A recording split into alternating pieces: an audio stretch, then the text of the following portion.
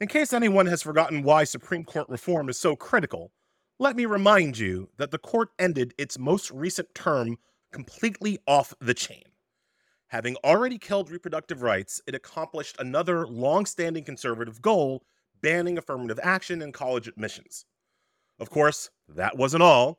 The court went full Republican and damaged gay rights and the right to strike. It took shots at the environment, and it overturned President Joe Biden's student debt relief program just to show that the court sets policy in this country, not the president or Congress.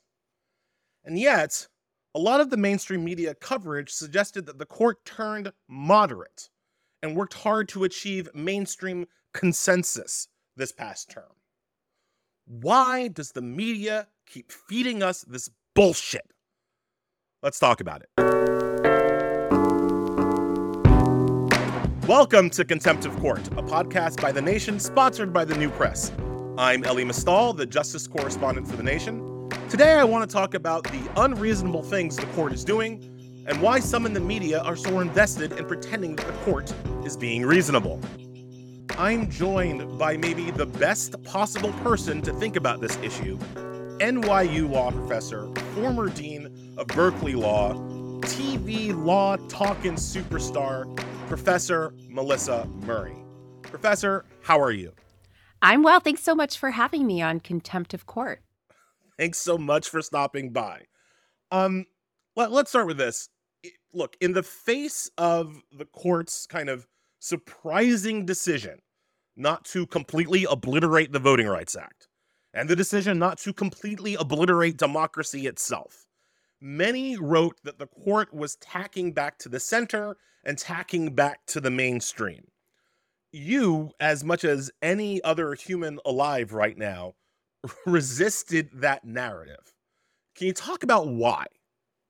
Sure. I will also just say, in the wake of the Supreme Court term, it was such a bonkers term that I felt compelled to leave the country and to go to Ghana and walk in the footsteps of the ancestors, because the ancestors really took a hit with this court this year, and we can talk more about that. But you're right. There were a number of people in the media who heralded a couple of these decisions. Allen versus Milligan, the voting rights case, for example, Moore versus Harper about the independent state legislature theory / fan fiction / fever dream. They heralded the fact that the court did not literally jump off the abyss. They heralded the fact that the court did not literally jump off the precipice into the abyss as some sign that this court was moderating itself, that it was somehow chastened after last term. And to paraphrase Justice Scalia, don't you believe it, right? So the term itself is indicative of how this court is not chastened at all, right? So typically when you have a blockbuster term like October term 2021, where the court overruled Roe versus Wade and also expanded the right to bear arms and expanded religious exercise, but limited the Establishment Clause, you normally see a court tacking back the following term, like maybe a more muted term, less blockbusters, and more just sort of anodyne, boring cases. But that wasn't what we saw. The court came out of the gate hot to trot, affirmative action on the docket, Biden student loans, the right to strike, all of this stuff. And they pretty much made clear that it was going to be another barn burner of a term. And if they had their way, they were going to burn it all down. And they kind of did, with the exception of these two glimmers of hope. And the media went crazy for these two cases. I was on MSNBC, and one of the correspondents, the court has saved voting rights. And I was sort of like, what? That's the narrative? That can't be the narrative. The court didn't save voting rights. I can understand why someone would say that, because in that moment when we had all been talking about what the court was likely to do to the Voting Rights Act in Section 2, the fact that they didn't do it, it was a win for sure. And I will be very clear, Ross Duell of the NAACP Legal Defense Fund, who argued this case before the Supreme Court, was arguing uphill, and it wasn't obvious he was going to get a victory. So good for him for securing the bag and getting that victory when it wasn't always clear that that was going to happen. But this was nothing more than what democracy deserved, right? The racial gerrymander that was evident on the face of these maps that were challenged under Section 2 was so glaring and obvious that it couldn't have been a better case to press under Section 2 of the Voting Rights Act. It reminded me a lot of a case from a couple terms ago, Flowers versus Mississippi, which was a Batson challenge where the Mississippi prosecutor literally got rid of every single Black person available to be on the jury, and someone sued him for discrimination. And the court was like, yeah, that might actually be discrimination. It's like the most egregious forms of racism they will acknowledge are egregious forms of racism. And so, again, I don't think they should get points for merely ratifying the obvious. And more importantly, I don't think they should get points for saving democracy when, in fact, this court on the shadow docket actually allowed those gerrymandered maps to go into effect, and they were used in the 2022 midterm election. And that might have given the House of Representatives to the Republicans. So this court had already done its mischief. It had already seen the gains of its mischief. And then it kind of just pulled back a little, and we all heralded them as heroes. And I just say no, that's not a heroic decision. It's a great victory for voting rights and for these embattled organizations who have suffered so many losses over the last couple of years at the hands of this court. But it was merely the court doing what democracy demanded and deserved. If the analogy that I've made is, if I kidnap a school bus full of children, right? And I kidnap the children, I hijack the bus, and I drive the bus full speed towards a cliff. And then right at the end, I stop the bus. Yeah. Like slam on the brakes, right? And I get off the bus. What doesn't happen is that the police hail me as the savior of a school bus full of children, right? I don't get to go to the White House and get a medal pinned on me for saving the little kiddies, right? Like, I get prosecuted for kidnapping them. Well, an attempted almost murder. driving them off a cliff. Yeah. No, I think that's right. And I think that's how we should think about it. But I do think there is a media that very much wants to believe that there is a limiting principle. And maybe the limiting principle is the court's own sense of what it can get away with. But as I keep saying, like, this is a conservative supermajority. And when you have 6, they let you do what you want. And this court is not going to stop as long as it has 6 conservative votes in the bag. Yeah, when you have 6 justices, you can grab them by the whatever. Right? Like, that's the world we're living in.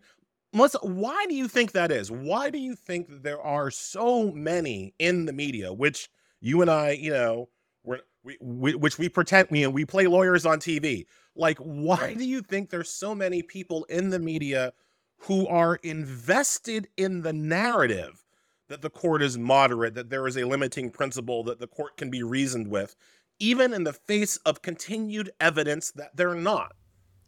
So, I do think this is a problem that's mostly evident in print media. And that's only because I think television media doesn't cover the court as much as it should, right? So, it's not because they're doing like an especially bang up job of it. I just don't think the court registers in television media as forcefully as it registers for print media. And there are, at every major newspaper, every national newspaper, certainly, someone who is on the Supreme Court beat. And, I think those people very much want to believe in this Chasten court. And I think it's easy for them to believe in it, in large part because, I think they may not have as much at stake in what the court does. It's a very homogenous beat. Lots of men, lots of white men, a handful of women, very few people of color.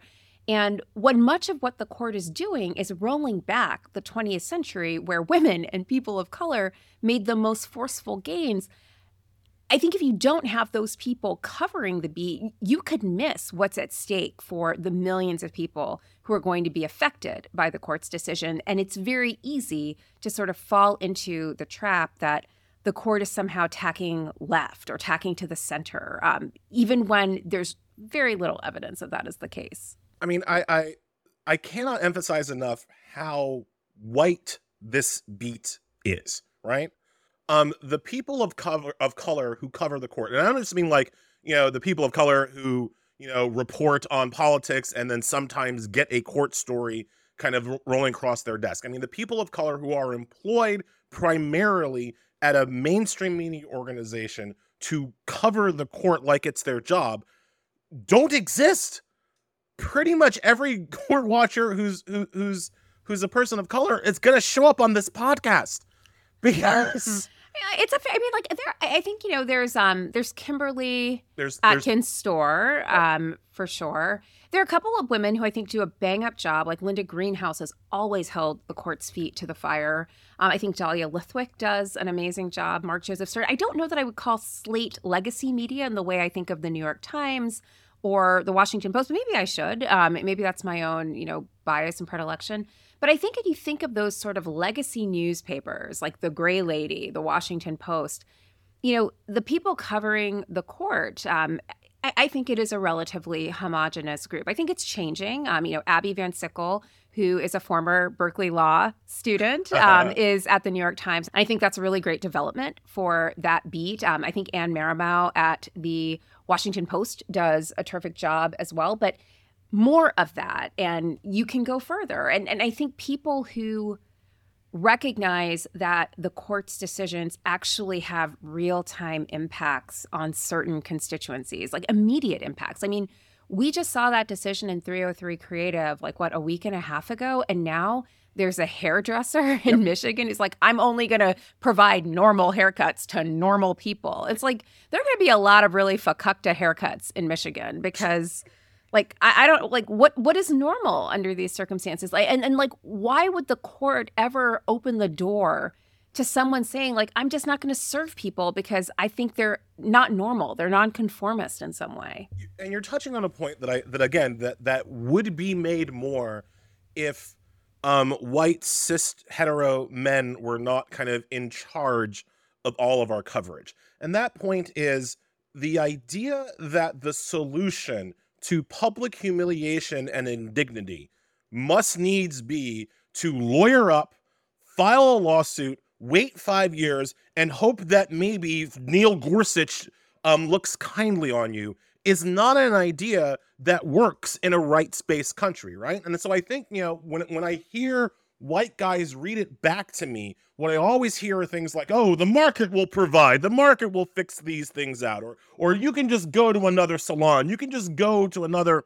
web designer stuff. And it's because these people have never been denied services, right? It's because these people have never been in a store where the person has walked behind them, reminding them that they can't afford anything in the store. It's because they never have to worry that they will go into a Panera and not be able to get a frickin' sandwich because of the color of their skin. And when you don't ever worry about that, when that's not real to you, then these Supreme Court decisions are also a level of remove from your real life. You can think about them as a theory. You can think about them as a game, because it's not going to impact you on Saturday when you go to the Starbucks.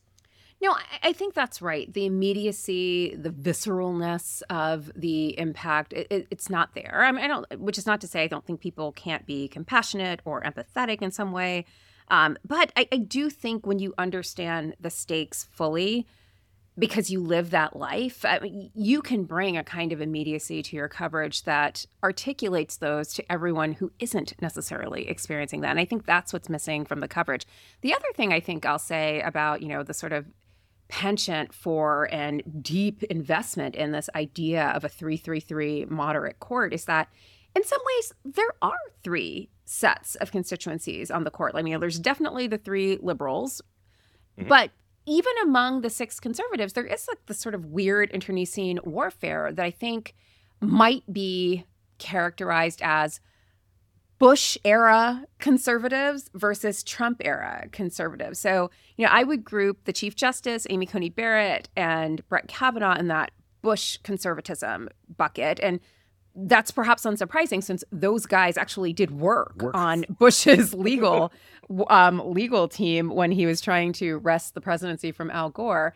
But I think Thomas, Alito, and Gorsuch, to some extent, are more firmly footed in the Trump camp, which is not to say they were appointed by Trump, but that the sort of ascendant conservative legal movement that really came into full flower in the Trump administration is the vision of modern conservatism and jurisprudence that these guys have always subscribed to. And it's now found expression in the jurisprudence of this court. And what you're seeing, as moderation, if you will, is really just a kind of interfamily conflict about whether we're going to be Bush conservatives or whether we're going to be Trump conservatives. I agree with you, except for Barrett. I think that Barrett is... She may straddle the line. I think she may straddle the line. Barrett talks like a Bushy, but votes like a Trumpy, right? Like she not all the time, because like there are times when I think she's like, you know, very much side-eyeing Sam Alito, and that could just be because she's like you hate women, and I don't know, but like I mean, she's had some very sort of pointed asides at Alito in her separate writings, but I think you're right. Like she could go either way. I will say one thing about her is that she is incredibly cagey. You cannot predict her behavior based solely on what she does at oral arguments, because there have been so many oral arguments where, you know, you've listened to her, you've listened to the questions, you've listened to her responses, and you're like, okay, maybe she's reasonable. Like, nope, she's actually not. She's totally in the bag with the other guys. I don't want to be quoted on this as I say this live on a podcast, but I'm pretty sure that there was only one case where both Roberts and Kavanaugh were in the dissent. That has led to media coverage that's all about, oh, Roberts regains control of the court.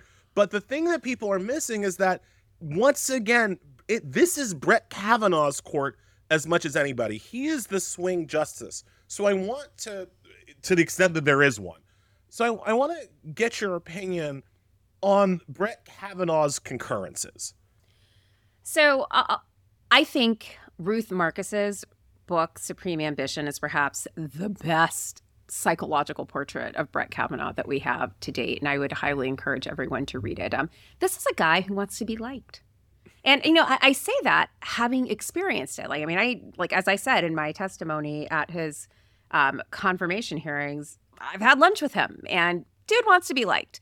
And that's not a crime. Like, lots of people want to be liked, but I think you see it come across in his separate opinions. Like, as an initial matter, these separate concurrences that he writes are rarely ever substantively useful. They don't advance the ball in any way. They're just like, a lot of times they just repackage and synthesize other cases, things his colleagues have said. At one point this term, he issued a concurrence that literally had bullet points that I was like I literally copied and pasted all of this from someone else's work. It was just like the most mediocre thing you could possibly do. So they're not especially substantively interesting. They don't advance the ball in any way. But I do think what they do is frame him consciously in the eyes of the public as someone who is more reasonable. Like in the Dobbs concurrence, for example, he's like very clear, like, you know, yeah, we're taking away women's rights and we're giving this back to the states. But you know what?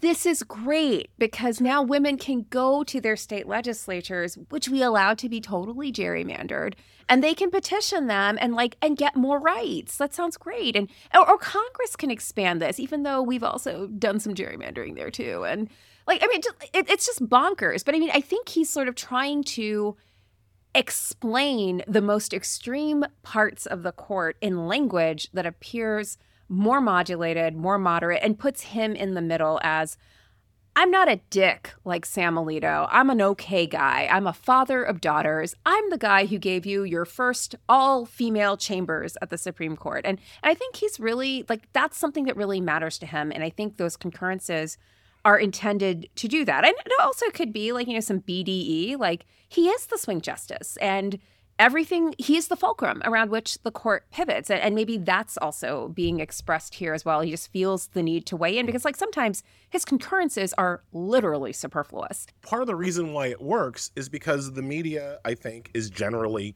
illiterate when it comes to reading a Supreme Court opinion and understanding what actually happens, right? Like the Kavanaugh concurrences work because the media doesn't actually understand that so much of what he's saying are inoperable, right? When Kavanaugh says, like in the Dobbs decision, oh, this will decrease litigation at the Supreme Court, like that's wrong on its face, and anybody who's been paying attention would know that, but a lot of the people in the media don't. So, well, it's not just that they don't know that; they don't go back and then like sort of assess. Like, I mean, like he said in Dobbs, like we're solving this problem and we're settling conflict, but then we've got women dying in parking lots and 10-year-olds being forced to give birth, and like fact check that. Like maybe Brett Kavanaugh is literally full of it, and maybe we should say that, but like nobody does. And also, I think people don't, as you say, don't read those concurrences as invitations. He's actually inciting conservatives to cultivate, construct, create, manufacture cases that will allow the court to move in a more clearly rightward direction when the heat is off. So how do you think that we should go about fixing the media illiteracy? Because I do not want to be the person that says you need a law degree to cover the Supreme Court, right? If you don't need a rocket science degree to cover NASA, then you shouldn't need a law degree to cover the Supreme Court. And yet the inability of many people who cover the Supreme Court to even read an opinion and tell you what's actually happening is frustrating to me, and I think leads to really bad coverage of this institution. So how do you kind of square that circle where you don't want to gate the coverage behind 3 years and 6 figures of debt of law school, but also you need people who understand what's going on? So I think there actually are a number of people on the Supreme Court beat who do have law degrees. Like I can think of one who has an actual full-on JD, and a number of people have MSL degrees, a master's in the study of law, which is like basically a 1-year program that you do to sort of just become literate in the law, to understand that, like I always love when I get calls to cover the court, like, a verdict's coming down. I'm like, no, a verdict is not coming down. They are issuing a decision. It's not a trial court. So I mean, like, just so you understand, like, a verdict's not the same as a decision. Like, these are two different things. And so I think there are a lot of people who do that. But I think you're asking a different question, which is about not just the beat reporters, but the audience too. And it's like, these opinions are 125 pages. Like when you get all of the separate opinions woven in, when, Justice Thomas, like, I actually should have written the majority opinion, so I'm going to write a concurrence that's 12 times as long as the majority. We don't have the attention span for that. I mean, like, this is a nation, I think, and an audience that would love for the justices to just say their piece on TikTok. And like, I really do. Like, oh my God, I just died a little bit inside. but I think that's the problem. Like, we don't have the attention span to sort of stay with the decision, to read through it, to parse it, to think about it, and then to come back and put the pieces together. I mean, on our podcast, Strict Scrutiny, we are covering the court in such granular detail over successive terms that we can say, oh, this is just like what happened back then. They're actually tacking on to what happened in October term 2020. Like, we can do that because we are deep diving every single week. People even on the court's beat, I don't know that they're doing that kind of granular, in-depth coverage. And I definitely don't think the audience has an appetite for it, unless you're listening to our podcast and you like that part. I mean, we're trying to develop an audience with that appetite by sort of, making it a little more fun, trying to make it more accessible, but making clear, like, you've got to stay on their necks, and staying on their necks means you've got to know what they're doing. My little piece of advice for people who want to become more literate about Supreme Court decisions, want to learn how to read them better and understand what's going on, is always read the dissent first. The dissent will tell you where all the bodies are buried in the majority opinion. And just so you know, like, in terms of like the structure of what happens, they write a majority opinion, then they write the dissent, then the majority opinion is edited to take into account what the dissent says. So even the justices themselves are, in a way, reading the dissent first. Read the dissent first, and then go back to the majority opinion. And then you can just if you're not a person that has to kind of talk about this for a living, you can get away with just reading the case syllabus after that. Because the dissent will tell you where the bodies are buried, then you read just the 1-page syllabus of the case, and you'll figure out what's going on in a more kind of like, you don't have to take your whole day reading 125 pages of Clarence Thomas making up words about the Freedmen's Bureau. Or you can just listen to Strict Scrutiny, and we'll do the heavy lifting for you. Or you can just listen to Strict Scrutiny. Professor Melissa Murray, thank you so much for joining me today. I really appreciate your time and your intellect and your wit and your insight. Always a pleasure. Thanks so much for having me.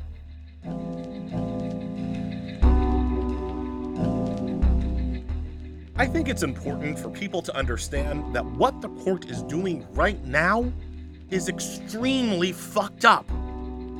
They are changing entire canons of law rapidly, and not just in one or two cases, but in opinion after opinion after opinion. They are remaking our society right in front of our eyes, and they're remaking it in accordance with a strict Christo-fascist ideology, which perfectly dovetails with the Republican Party political agenda. There's not a historical doppelganger or precedent for what we are seeing today. The much reviled Lochner Court of the 1920s kept their bullshit to the business realm and left the cultural stuff alone. The Taney Court of the 1850s helped to trigger a civil war, but that was largely through one opinion, the Dred Scott case, that propped up the cultural institution of slavery. Even Taney wasn't getting into the weeds of which specific businesses were allowed to be racist, and by how much. By contrast, this court, the Roberts Court, has made itself the final arbiter on everything from issues as big as, can we save the planet? Answer, no. To issues as small as, do I have to cut your hair? Answer, no, because Jesus. Never forget, nobody elected these assholes to make these decisions for the rest of us. Next week, we're going to talk about some ways the assholes we did elect, Congress, can stop this historically unprecedented power trip from the Supreme Court. Contempt of Court is an original series from The Nation, with support from The New Press. The show was produced by Babette Thomas and executive produced by Ludwig Hurtado. Our original music was made by Ellington Pete.